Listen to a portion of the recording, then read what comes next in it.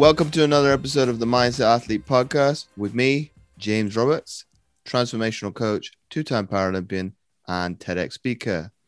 I have another awesome episode for you today, so let's get straight into it. And on today's show, I've got Meyer. Christine has been in coaching for over 20 years, optimizing the lives of impact-driven CEOs, founders, VCs, media personalities, and athletes who want to live a life aligned with their purpose, values, and internal compass, while also achieving the results they desire.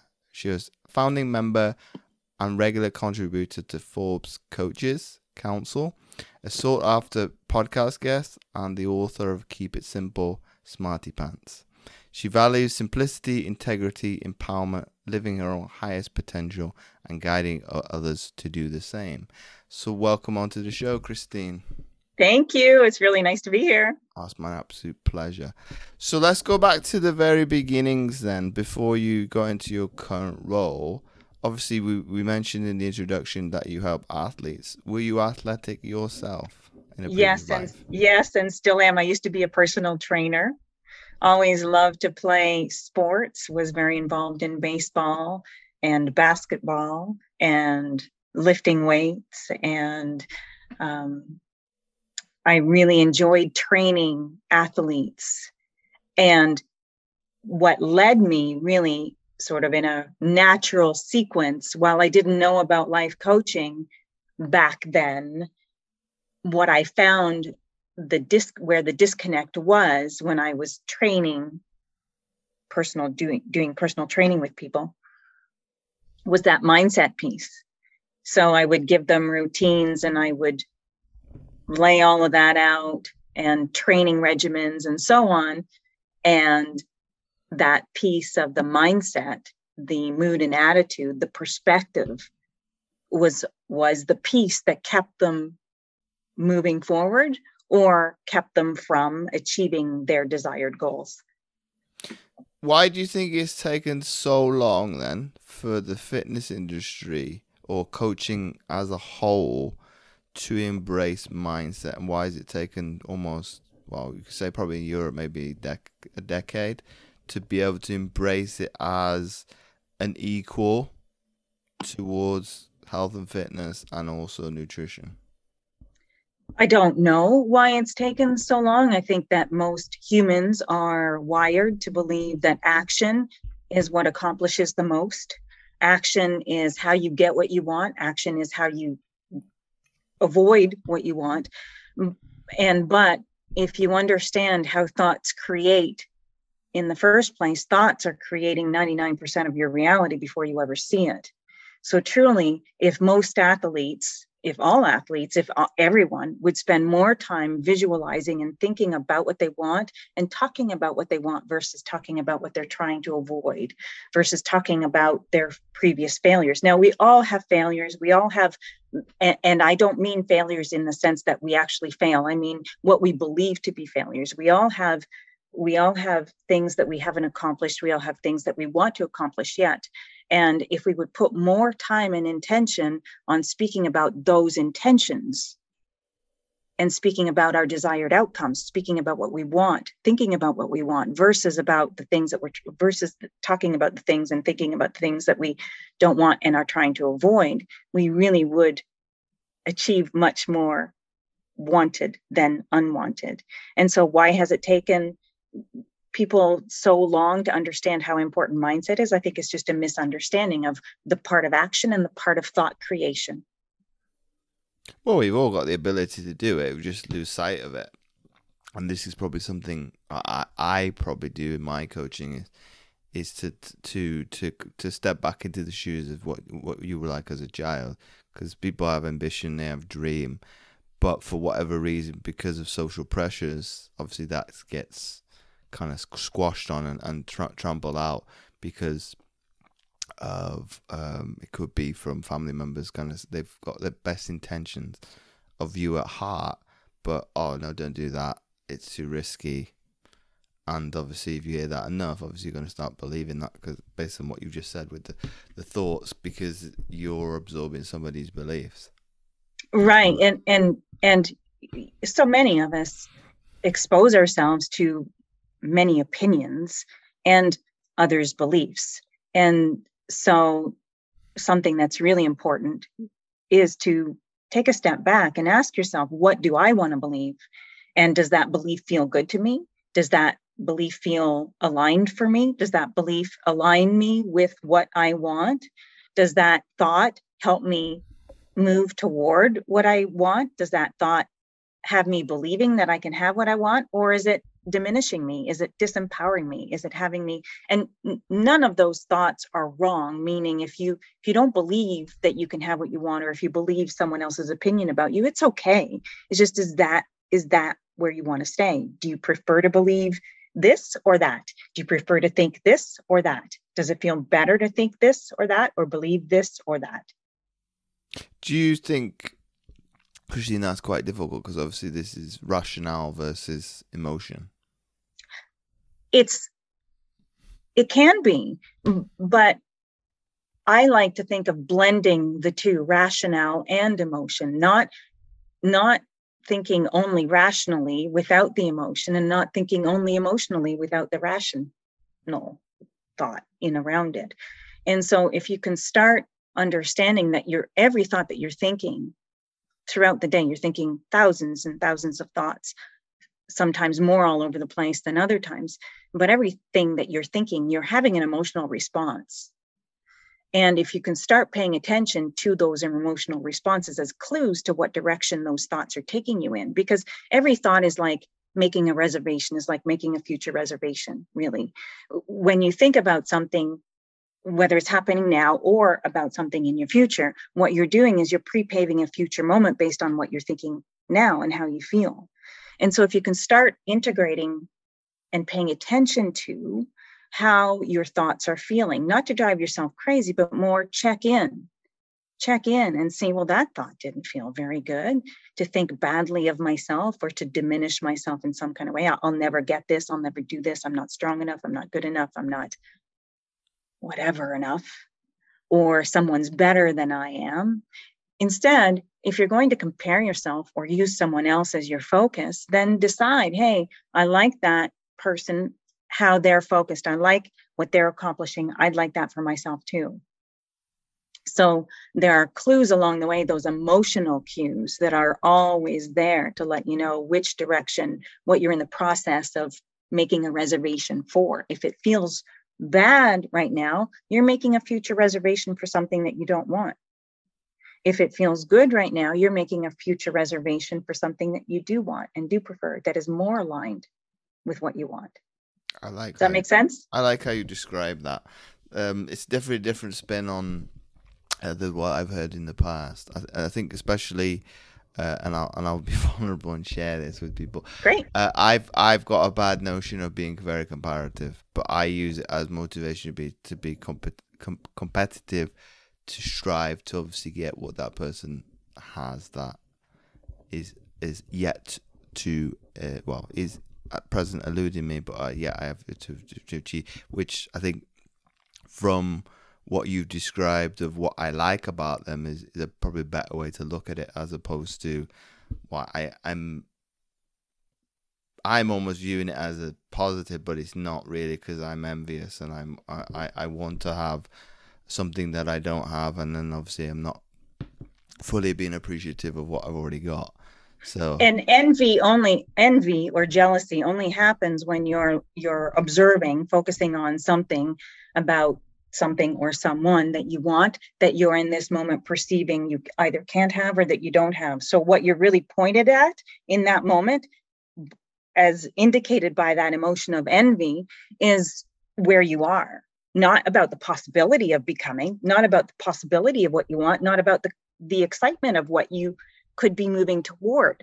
Because a desire doesn't have to feel an unfulfilled desire, whatever that desire is, achieving a certain goal, achieving a certain time, achieving a certain weight, let's say, since we're talking fitness here, doesn't have to feel like a void. It doesn't have to feel like a longing. It can feel, and you want it to feel, in fact, exciting. You want it to feel like it's calling you. So when you observe someone who's doing something that you haven't yet been able to achieve, could that not be incentive to say someone's done it? Yeah, I've never thought of it like that. And could you not, in your mind, or DM them, whatever it is, whatever your thing is, say thanks for demonstrating to me in a real life example that this is doable. You don't think to do it though, even in this stage of accessibility, and readily having access to people, be it Facebook, Instagram. Because most of us are diminishing ourselves in that situation. That person's got that or has achieved that, and I haven't. Therefore, fill in the blank. I must be fill in the blank, and it's usually not a I self never go to compliment. that extreme. It'd be they've done this, but I don't focus in on what you've just mentioned in terms of there's no buzz or excitement. It's almost, well, you said void. Yeah, there's like a nothingness, as in there's no emotive attached to it, which obviously is not good or bad, and depending on what you read or listen to, obviously it either hit neither here neither there in terms of that emotional state. But not having a buzz about things as like a motivational tool would obviously help in the long run, because it would be, well, okay, somebody's done it. Use the example that you said of to get in touch with them, and obviously most people would maybe be willing to showcase how they did it, and then you could see the steps in black and white as, oh, okay, it's not as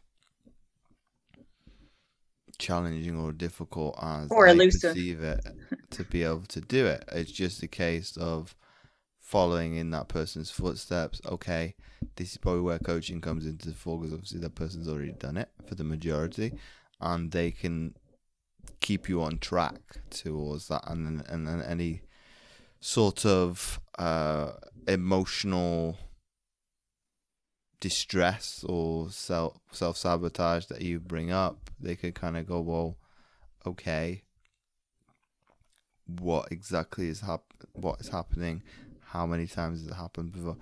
I think I would mention this with a client beforehand, of even I'd done it, but it was, I wasn't on the particular call, I caught the replay. Somebody was had 2 successful months in business, and they couldn't put their finger on why the 3rd month was not so great. And for them, there was almost like this,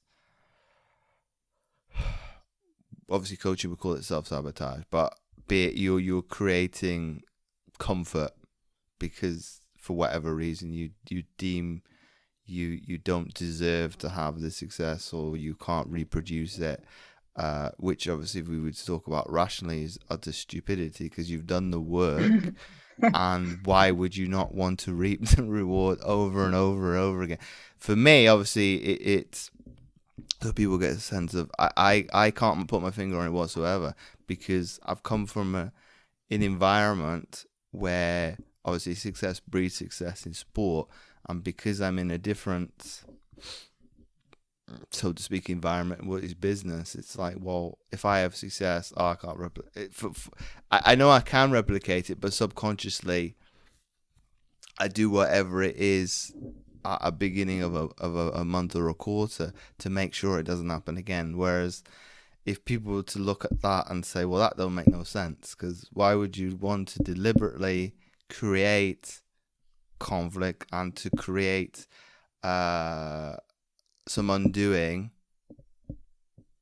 but that is obviously under the surface of certain things that I've obviously got going on subconsciously that I am aware of, but of what the trigger is, as why am I doing it. I'm fascinated to find it, but having somebody else share their specific story is easier, because obviously I don't have to be vulnerable, and it's like, okay, let me listen up to what the solution is, and from that I've not written the post yet, but I'm going to, and I need to, and I'm going to have to hold myself accountable to do it, because it would be very, very useful for other people to read of that, because for that particular person it's happened once. It's happened to me numerous occasions this year alone, and it's happened to me numerous occasions in the past, just by showcasing. So for me, it's trying to go, well, why is it happening repeatedly, and why am I not learning from it, and thus being able to be proactive to say, hang on a second, brain, I'm in control. I don't want to stop, because I'm, at the end of the day, working in a space that's helping other people. So if I back off, I'm letting other people down. So perhaps I also like to ask the question, instead of why does this pattern keep showing up, and why am I repeating it? Instead is like, I'm recognizing a pattern, and I can identify it or not specifically, but the more you dig, the more there is to reveal. So, and there's no bottom to sort of digging out those rabbits from that rabbit hole, because they just keep multiplying very quickly. And so I like to redirect and say, all right, well, I've recognized a pattern, and that pattern is not feeling very good to me. And so what do I prefer? What is it? What is the outcome that I want? Or what kind of direction do I want to move in? And what would I prefer? And how do I prefer to feel? And so instead of going backwards, I like to look forward, because again, there's that choice where I can keep digging and digging and digging and digging, which is very common for humans. We want to identify what the cause of that was, what the reason for this is, and we want to understand it. And then after we understand it, we want to explain it, or while we're understanding it, we want to explain it to everyone that might be watching us or might be asking us. We want to justify it, and then we keep perpetuating it. The more you do that, the more you justify and explain it to yourself or anyone else, the more you perpetuate it. And so if you recognize something and you recognize that you want to change it, then point yourself in the direction of the change, rather than pointing yourself in the direction of where the problem came from. And a lot of people think that, well, I have to go back and fix that problem, don't I? Like, I have to really identify what caused that so that I can avoid it in the future. And I always say, what you're trying to avoid, you're going to include in the mix of your future reservation. What do you want in that future reservation? What you're trying to avoid also, along with what you want, or what you want? Well, you can't balance the two. It's not possible, because it's you'd be in well, you get conflict. Then you get some of that, some of what you want, and some of what you don't want, some of what you want, some of what you don't want, and then you start to wonder, why does this never really work out for me? And that's why, because you're bringing your past into your future constantly. We all do it. We all perpetuate. When we get ourselves into some corner that we don't like, or some situation that we don't like, some condition that's happening around us, or some reality that we're living. And I'm not saying people are not living realities that they don't want. They are. But the only way you're ever going to get out of that is to take some attention off of it and put it on what you prefer to live, what you prefer, what you want, what you desire, or pointing it at something that is working in your life. Because the more you point it at the problem, the perceived problem, just picture yourself digging a deeper hole. And like I said just a few minutes ago, there are lots of rabbits in that hole, and rabbits multiply really, really fast. We all know that.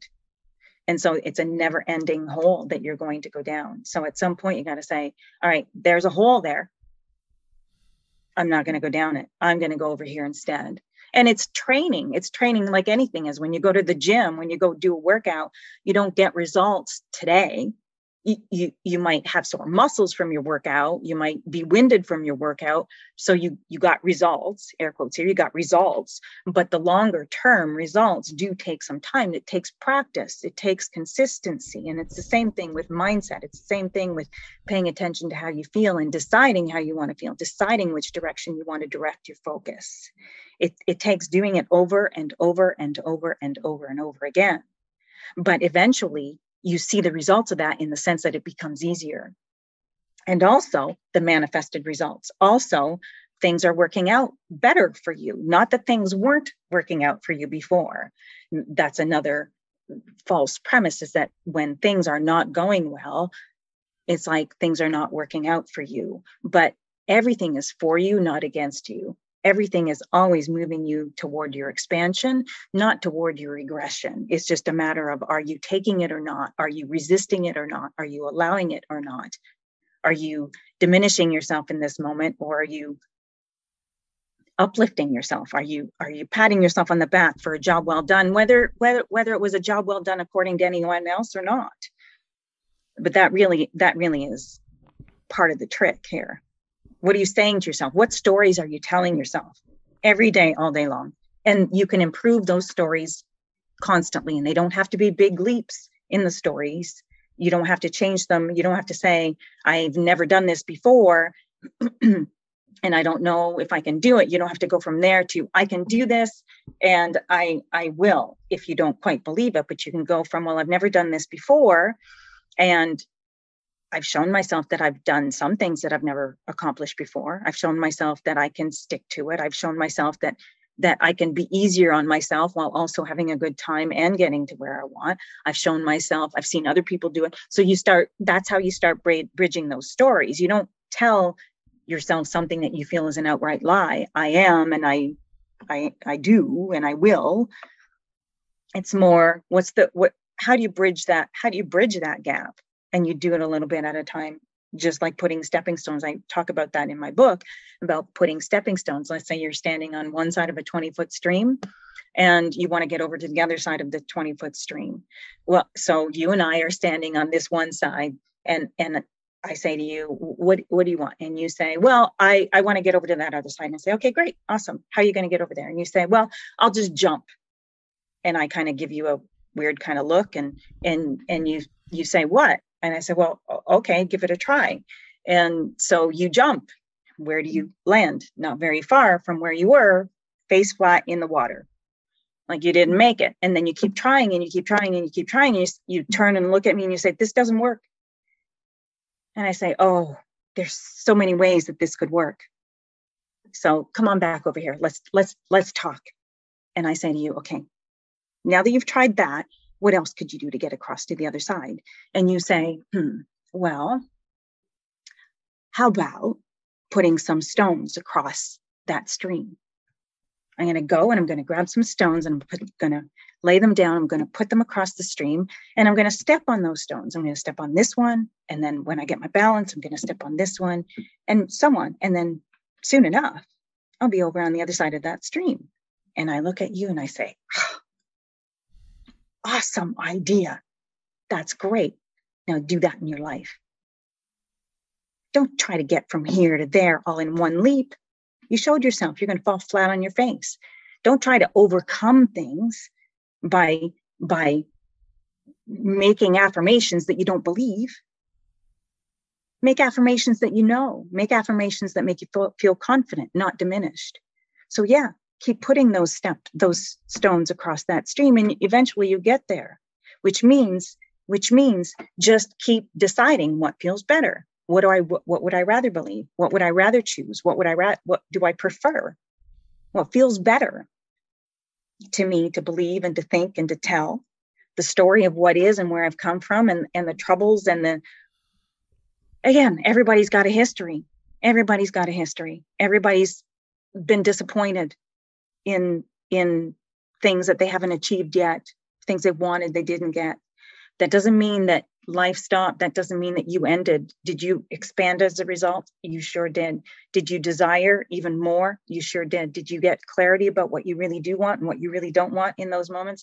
You sure did. So now where are you going to focus? Back there and justifying how you got here and explaining how you got here, or be here and say, here's where I want to go now. And then start putting those stepping stones down. Does that make sense? Mm-hmm. But why do human beings then want to be, well, we'll use the title of your book, Smarty Pants, in terms of that's not possible for most people to jump 20 feet. I don't understand your question. What? Why do people not take this simple? Why is this over enviousness of making it harder than it needs to be. I don't know. I do know, but it's kind of ridiculous, isn't it? And I mean that lightly. I'm not making fun of people. I'm laughing at myself as well. You see, in moments like those, because we all want to prove that we're worthy. We all want to prove it. We all want to earn it. That, I mean, look around you. The whole world is asking you to prove something, or show me that you deserve it, or you need to earn it before you get it. And so it's so ingrained that it does take a different perspective. It does take a different vantage point to start thinking about, well, wait a minute, I was born and I'm worthy. I was born and I don't need to prove anything to anyone. That's people who around me who decided they needed me to prove it to them for some kind of reason. I don't need to earn anything. And you might get people going, what do you mean you don't need to earn it? This conversation has nuances in it, but at the core of us, there is no earning required, but it's still so ingrained that we still feel like, I need to show you that I deserve this. I need to show you or me that I am worthy of this. And so, yeah, we throw in a whole lot of hardships onto our own path to make us feel like we have earned it, to validate the good that we receive, instead of just allowing the good that is ours, a birth given right. Again, nuances, and I can hear people going a little bit, but those are the foundations. But does the school system not having to have something to blame for this to some extent? Doesn't matter where you are in the world. Obviously, every education system is slightly different. But to give some sort of hierarchy in terms of, I use Britain because it's probably easier to be able to explain, of, GCSEs, of come 15, 16-year-olds, it's make or break for a person's life. Whereas I've worked in that system, so so when you see the kids come out the other side of not getting the grades that they needed in life, they're kind of going, well, you told us right. It's like, well, that's why we're the adults. So if you were to put the work in, then you don't have to do it over. But, and this is a big but, what is wrong with having to do it over again in the first place? So say you got a B, you want to get A, you can do it again. If you, I'll use my particular self as the example. I did. I got American high school diploma, and for that qualification, I had to do my GCSEs over. So I do English, maths, and IT. I was livid because I wasn't very happy about it. And I've got degrees. So this is probably something that comes to your point of, I'm having to prove a point to a different qualification body, whereas in my mind, or in any rational thing of, well, I must be smart enough in English, maths, and IT to be able to get a university degree. But I obviously was not very happy with doing it. But I've got qualifications that I don't need. But now, but I think that notion of, not being good enough is probably epitomized a lot, especially in this country, in Britain, because I only have to talk to my mother and my aunt about it, because they're the era of grammar schools, of they had to get a certain grade to get into what is technically mainstream education, and even with that, there was no guarantee, even if you passed, to go to that. So they'd move the barrier of entry to be able to be included. Okay, both of my family members did go, but whereas if you look at it nowadays, if you watch the news, they're not projecting, they're announcing unprecedented like high grades. Like, well, the things are getting easier then. If people get, year on year, people are getting better grades. It's not great because it's creating a ecosystem that is not sustainable, because eventually it's like, well, there's got to be winners and losers because that's what the real world looks like.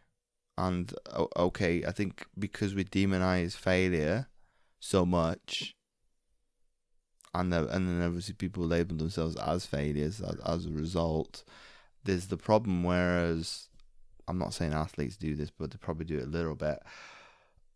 They don't value the lesson to be learned from losing, because ultimately when you don't really learn it, you don't learn anything. You might even mask some of the things that you're doing not particularly well, and if you were to lose, you would probably improve those. Whereas if you looked at failure as, okay, I work in coaching, so I pretty much speak about it all the time, of people's perspective as, I've tried within health and fitness X amount of diets and it doesn't work, and obviously they got a bad representation of themselves, of what they see in the mirror. So it's like, well, that's decades of work of call it self-sabotage, of undermining yourself and of a perspective, of a certain perspective. Because okay, within probably medical terms as body dysmorphia, what you're perceiving isn't reality. It's this narrative that your brain is projecting outwards because of what you're reinforcing it with in terms of beliefs, thoughts, and that's just creating a picture that you are creating. So, well, and isn't it always easier to see what you've always seen? So when you get into habit, it's a habit, right? It's a habit to look at something in a particular way. And let's say in this case, it's your body.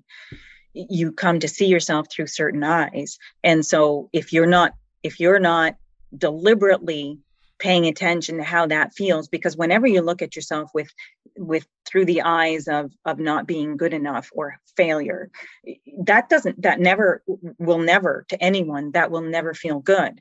And if you took that cue right there and said, that doesn't feel good, so there's got to be, so in essence, I'm kind of lying to myself. This is not the truth. And you can say, well, I'm not quite where I want to be. I need to lose 10 pounds. I want to lose 10 pounds, or I want to gain more muscle, and I haven't done that yet, or I haven't accomplished a certain time, so I'm a failure. Well, no, you're not. Wherever you stand is not a point of failure. It's a point of reassessment. It's a point of clarifying what you don't want. It's a point of clarifying where you're going to. If you're running track and the finish line is 400 meters away, you're not going to stand and look behind you. And you're not going to say, I'm not there yet. You're going to say, that's where I'm headed. That's where I'm headed. When you're 200 meters into the 400 or 800 or 1,000 or whatever it is, meter run, you might feel tired, or you might feel winded, or you might feel like, oh crap, it's all the way up there. But again, you're not going to look behind you. You're not going to look behind you. You're going to stay focused on that finish line. You're going to stay focused on that line that you want to cross. And so with anything, just because you're not there yet, does that mean you failed? Or are you on your way? Or has your goal changed? Has your desired outcome changed? We're all evolving. We're all changing. And any point in time when you have what you would deem as a failure, it's not a failure. It's a point in time that you can reassess. It's a clarifying moment. What do I want to do differently? How do I want to feel differently? What do I want from now? What has this clarified for me? What has this made me want more? What has this made me want less? What do I want from here? I think you put it nicely, Christine, and I think this, what you mentioned at the beginning episode of using visualization, I've come a long way in 20 years, because obviously I was very I shouldn't laugh about it because it's not nice to admit to. I wasn't even willing to take on board visualization, which I think that's probably me being a teenager, because I know what ambition and dreaming is, because I've done it for so long, to the point that I think I fell asleep during the exercise. But if you were to do yoga or meditation and you lie on your back, that's one of the that's one of the things you possibly could do, as opposed to concentrating on the breathing and things like that, or focusing on what you're supposed to be doing.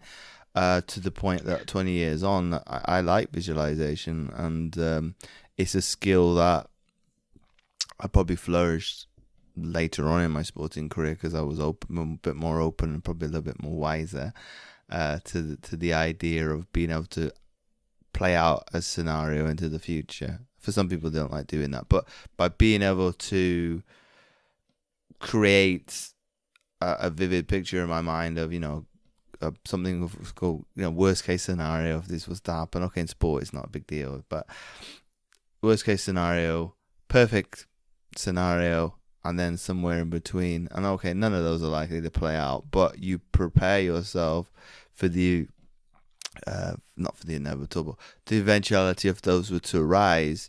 You've already put yourself into that position, so you're able to react more positively as a result than maybe not being prepared and falling in foul of that trap of, I'll use the negative because it's easy to make the case, oh, this hasn't worked, and then you go down a slippery slope. I think that there are a couple of distinctions I'd like to make there. When you're visualizing, a lot of people visualize or take the idea, the concept of visualization to try to make something happen. And again, we're talking a little bit of nuance here, because usually when you're visualizing, that thing hasn't happened. That's why you're visualizing it. I get it. And I'd like to add in here that when you visualize, if you can visualize more for the pleasure of it, more for the fun of it, rather than trying to make it happen. Because typically when someone is visualizing and they're trying to make it happen because it hasn't happened yet, what's most dominant in their point of attraction, what's most dominant in their expectation is it hasn't happened yet. And so they amplify that gap between where they are and where they want to be, where they are and what hasn't happened. And but if I use my example, it's generally it is going to happen. So be it, say, well, see, those are the distinctions. Then you're there and you're visualizing it for the pleasure of it. You're visualizing it because you feel already like it's going to happen. But a lot of people use visualization because they are so aware of something that hasn't happened that they're trying to make it happen with their visualization.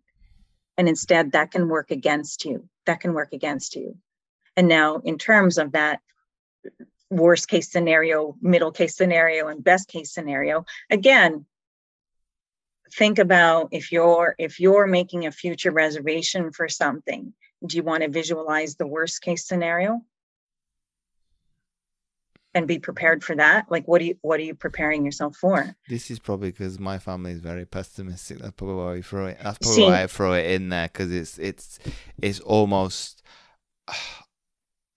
well, the wife's tale of for preparing for a rainy day kind of perspective.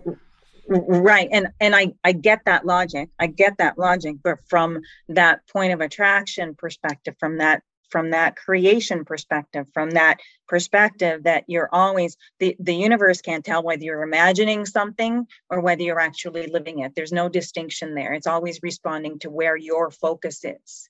And so if you're visualizing worst case scenarios, I get it. You want to be prepared for those situations so that you aren't let down, so that you're prepared. I get the logic in that, but I'd like to challenge you to start reframing that and rethinking that in that sense, because again, whatever you're visualizing, whatever you're imagining, you're preparing yourself for. You're pre-paving for that. So what scenario would you rather have play out? The more pleasing one or the less pleasing one? Again, I'm not wanting to say what you're doing is wrong. It's simply from that place of what are you preparing yourself for? Disappointment? Yeah, I understand where you're coming from, Christine. Yeah. I think it gives me another perspective to look at it in the sporting world. That probably would work, because obviously you are in the moment in terms of preparing for something that is, if you do the work, it's going to happen. Whereas maybe, if we say quote unquote, in the real world, that doesn't help, because obviously if you focus on the negative, obviously the negative is going to happen. So if you were to reserve, as you said, you want to be in abundance, you want to focus on the positive. Yeah, and along the way, focusing on what is working along the way, training yourself to be tuned to the things that are working, training yourself to see abundance in areas, training yourself to believe in well-being, training yourself to believe in things are always working out for you, and being less conditional. Again, here we're talking athletes and achieving certain goals, perhaps. So training yourself to desire something, have a desired outcome, and know that you can have it, but being flexible in how it comes about, being flexible in understanding that your identity is not all wrapped up in the win or the loss, understanding that finding another goal in addition to perhaps winning the race, let's say, would be feeling good about it, feeling good that I applied myself, feeling good that I focused, feeling good that I felt positive about my training. I found the positive aspects of the training that I was doing on a daily basis. I found things that I liked. I appreciated my body while I was working out, and I thanked my legs and I thanked my feet, which sounds ridiculous. The other day I was driving and with my daughter, my 13-year-old daughter. This will seem off the subject, but it's demonstrating an idea here. And so I was driving, and I call my vehicle Elsie, and I really like Elsie, and I treat my vehicle like a person. So we were driving, and I was saying, thank you, Elsie, for taking us wherever we want to go, whenever we want to go. Thank you, Elsie, for giving us plenty of choices of music. Thank you, Elsie, for keeping us comfortable and warm in the winter and cool in the summer. And thanks for this beautiful skylight. And I went on, and my daughter's giving me the look and rolling her eyes. And she said, "You're weird." I said, "I know." And the point I'm making here is that we can all take the time to appreciate things along the way. We can appreciate how strong our body is, how it's our best friend. Because why? Because it's been with us. The only thing that's been with us from day one, isn't it? And it responds to our requests. It responds to our asks. It takes us wherever we want to go for the most part. And even if it doesn't, we can go there with our minds. And it acknowledges our requests of it, and it knows what to do. The blood is pumping through your veins, and you don't have to think about that. Your heart is pumping, your eyes see, your ears hear, and you're translating things constantly, and the cells of your body are communicating. Like, there's so much to appreciate about your physical being without needing to win a race. Now, you can have those personal goals, and I say, yes, go for it, because any kind of goal, any kind of desire is a reason for that energy to flow, is a reason for you to draw energy in and flow it out. And you are here to accomplish the things that you want. But along the way, there are so many things that we can be taking the time. After every workout, when I'm stretching, I thank my body. And as goofy as that might sound, it's like, what story do I want to be telling my body? How do I want to think of my body? Oh, you failed. You failed me because you have a sore ankle, or you failed me because whatever. Is that how you want to speak to your best friend? The thing that's been with you since day one? Heck no. So that too is speaking to performance as well. Well, it's hard, isn't it? Because obviously you're not preconditioned, but well, you kind of are preconditioned. You listen to other people, you watch what other people are doing, you see how they're hard on themselves, they beat themselves up for not winning, for missing the mark, whatever. Yeah, but you would obviously challenge that if you saw it, because you'd be, why are you beating yourself up? But this is probably where it perplexes me, the human psyche, of what, if we're aware of it for others, why do we do it to ourselves? I think that we watch other people doing it, and we do take on habits of other people, and it's somewhat frowned upon to be complimentary of yourself, to be loving of yourself. Again, that's changing now. Those things are changing, but there are still a lot of ingrained habits that are perpetuated through the masses that we all adapt and adopt. And so I can see over the many coming years that some of us will be kinder to ourselves, will be gentler to ourselves, and things will change in that regard. But when something goes wrong, inherently at the very core of all of us, we know that things are supposed to go well for us. So when something goes, again, air quotes here, wrong, because I don't see things as wrong, I don't see things as failures, it's a different perspective. So when we perceive that something's gone wrong or we've done something wrong, then we can't help but blame ourselves. We bring it inward, or we blame somebody else, because we've got to find a reason why it didn't work out for us, because at the very core of us, we know it's supposed to be working out for us. And in our moment of whatever that moment is that's happening, we're not necessarily going to see that it's working out. We're going to look at and see where we went wrong, what we did wrong. I should have tried hard enough. I should have done more. I should have practiced more. I should have whatever more. I should have, instead of saying, all right, well, that happened. Now what? What can I take from this? What do I want to take? What do I want to make this mean? There's the introduction of that. What am I making this mean? I'm making it mean that I'm a failure. I'm making it mean that I'm not good enough. I'm making it mean that I'll never make it. I have a very good friend and former client. He was a coach for a Major League Baseball team. And he found ways to keep reframing things, because that can be a very unstable world in the baseball world. And when things would happen, he had to continue reframing. What am I making this mean? Am I making this mean that I'm a failure? Am I making this mean that I'm not good enough? Because it took him a long time to get to the major leagues. But did that mean that he wasn't that there was no value in where he was on his way to the more that he wanted, to what he really wanted? And so again, that's a different perspective. Understanding of where I stand now is still a value, is still a benefit. Have I failed, or am I still on my way? And to bring that example in that we talked about earlier, if you're running that 800-meter race or 400-meter race and you're 200 meters in or 100 meters in or 50 or whatever it is, have you failed, or are you still on your way?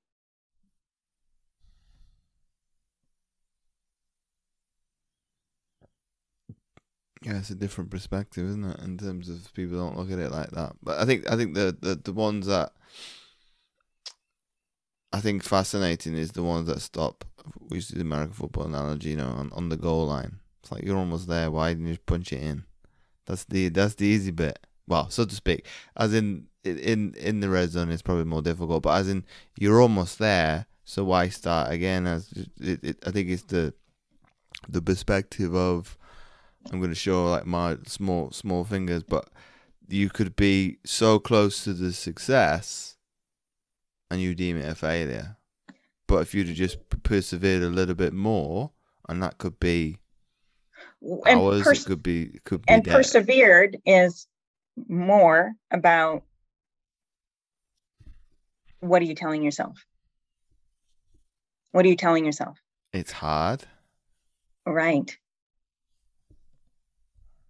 Well, I probably don't use I don't probably view perseverance in that way, but as in it's viewed as difficult as what you've come from. Right. And perseverance is more about, what mood and attitude do I choose now?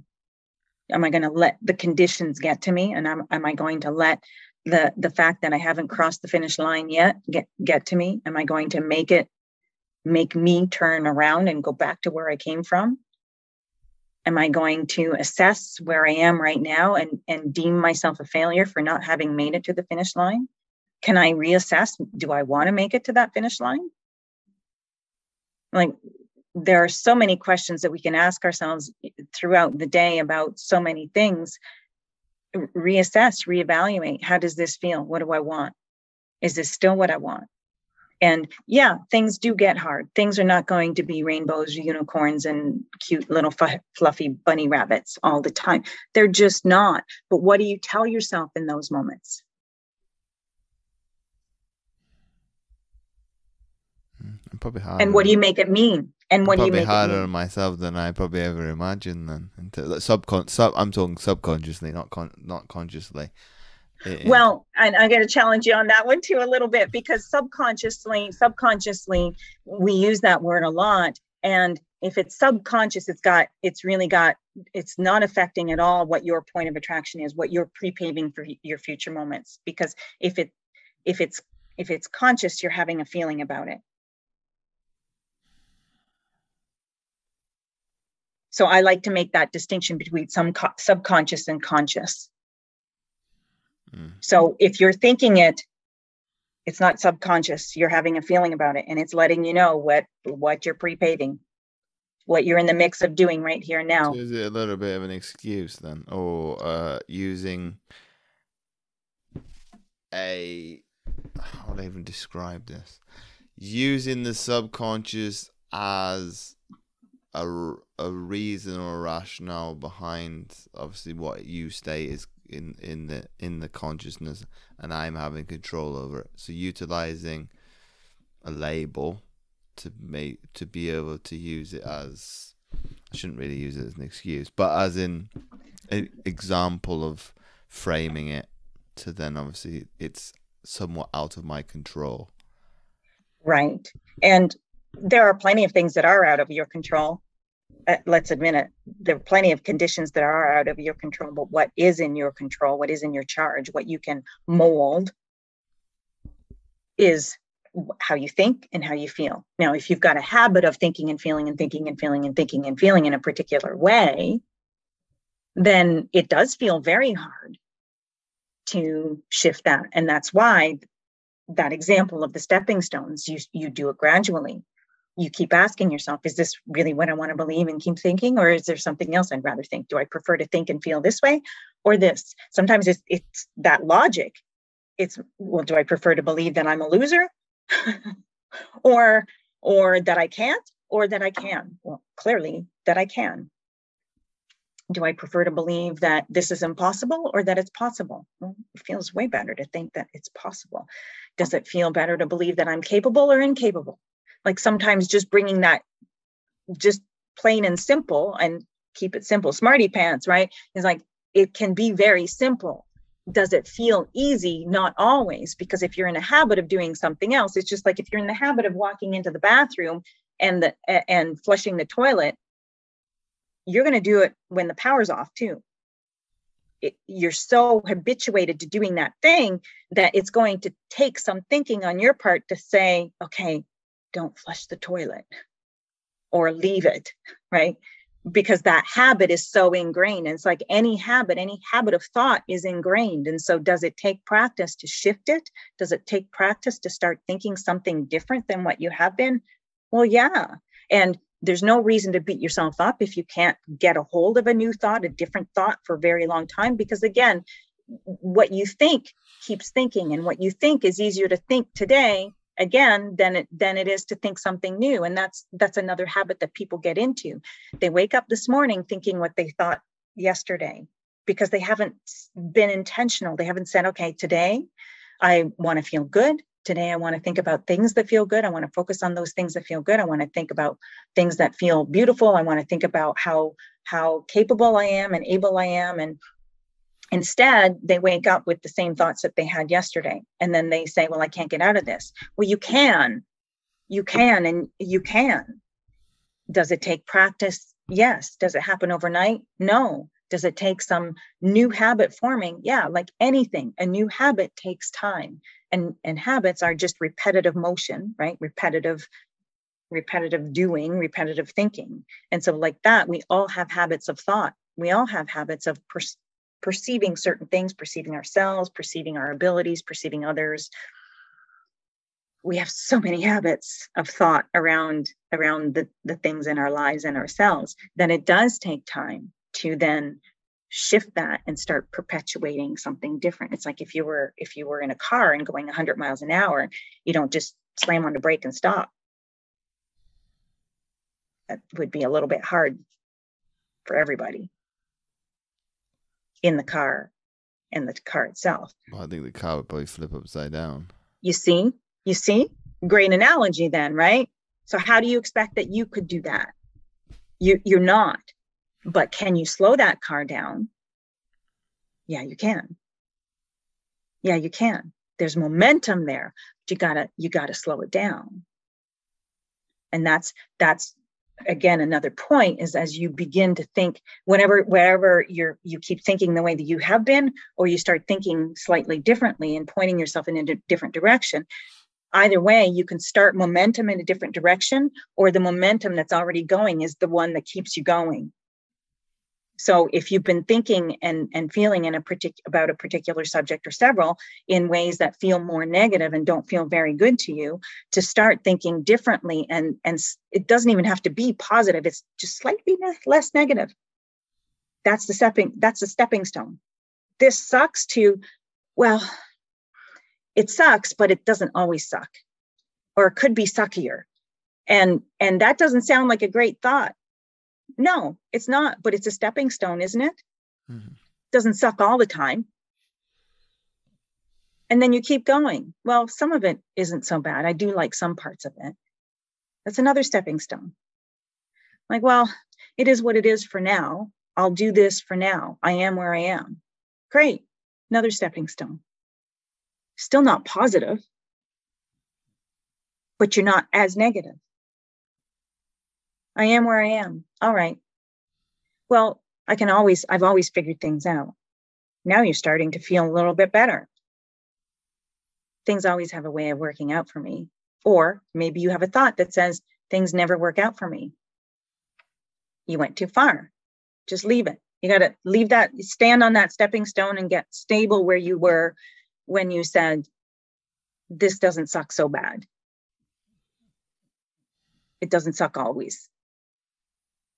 Let yourself be there, kind of acclimate to that place. And then when you're off the subject, when you're thinking about something else, when you're off watching a football game and having fun, you might have a different thought. It's like, this is so awesome. And then that'll loop you into a thought about your situation that will feel slightly better and more positive. It might not be all the way positive. Do you see what I'm saying here? It's like, it's a journey. It's not trying to jump that 20-foot stream and falling face flat and then calling yourself a failure. It's a journey that can be quantified. It's a journey that can be made. It's a journey that can be made with those stepping stones. Well, this has definitely changed my perspective on thinking for sure.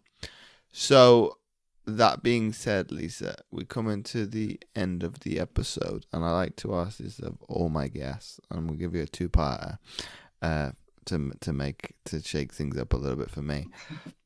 If you got to sit down with any athlete, dead or alive for that matter, who would that be and why? I would love to sit down with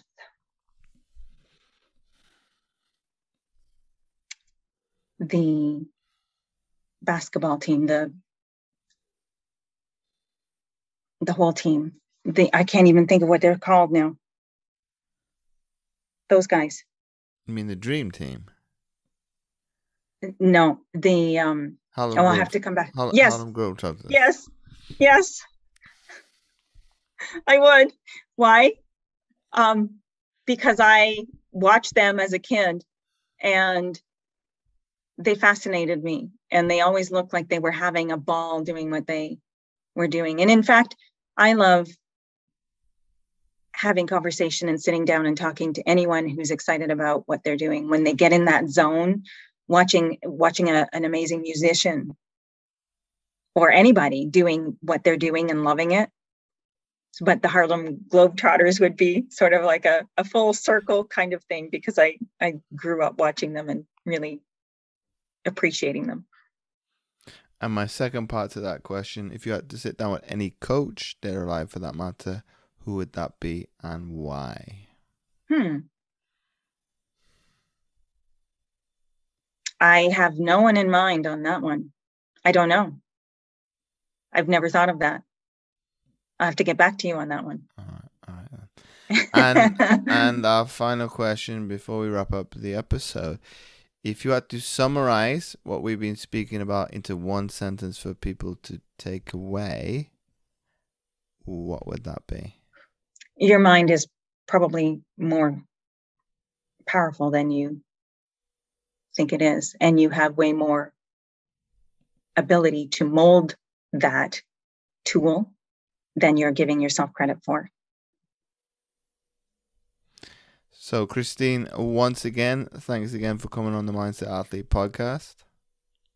Thank you. This was really fun. It's been my absolute pleasure. Thanks again for tuning in, and I hope you enjoyed this episode and got loads from it. Anything that was included and discussed will be available in the show notes below. And I would love to hear from you. Come and connect and ask your questions. I've been James Roberts from jamesowenroberts.com. Remember this quote by Chris Harth. An athlete is a mindset. It's how you prepare, think, and execute, not by some elite status or physical stature. Anybody can be an athlete.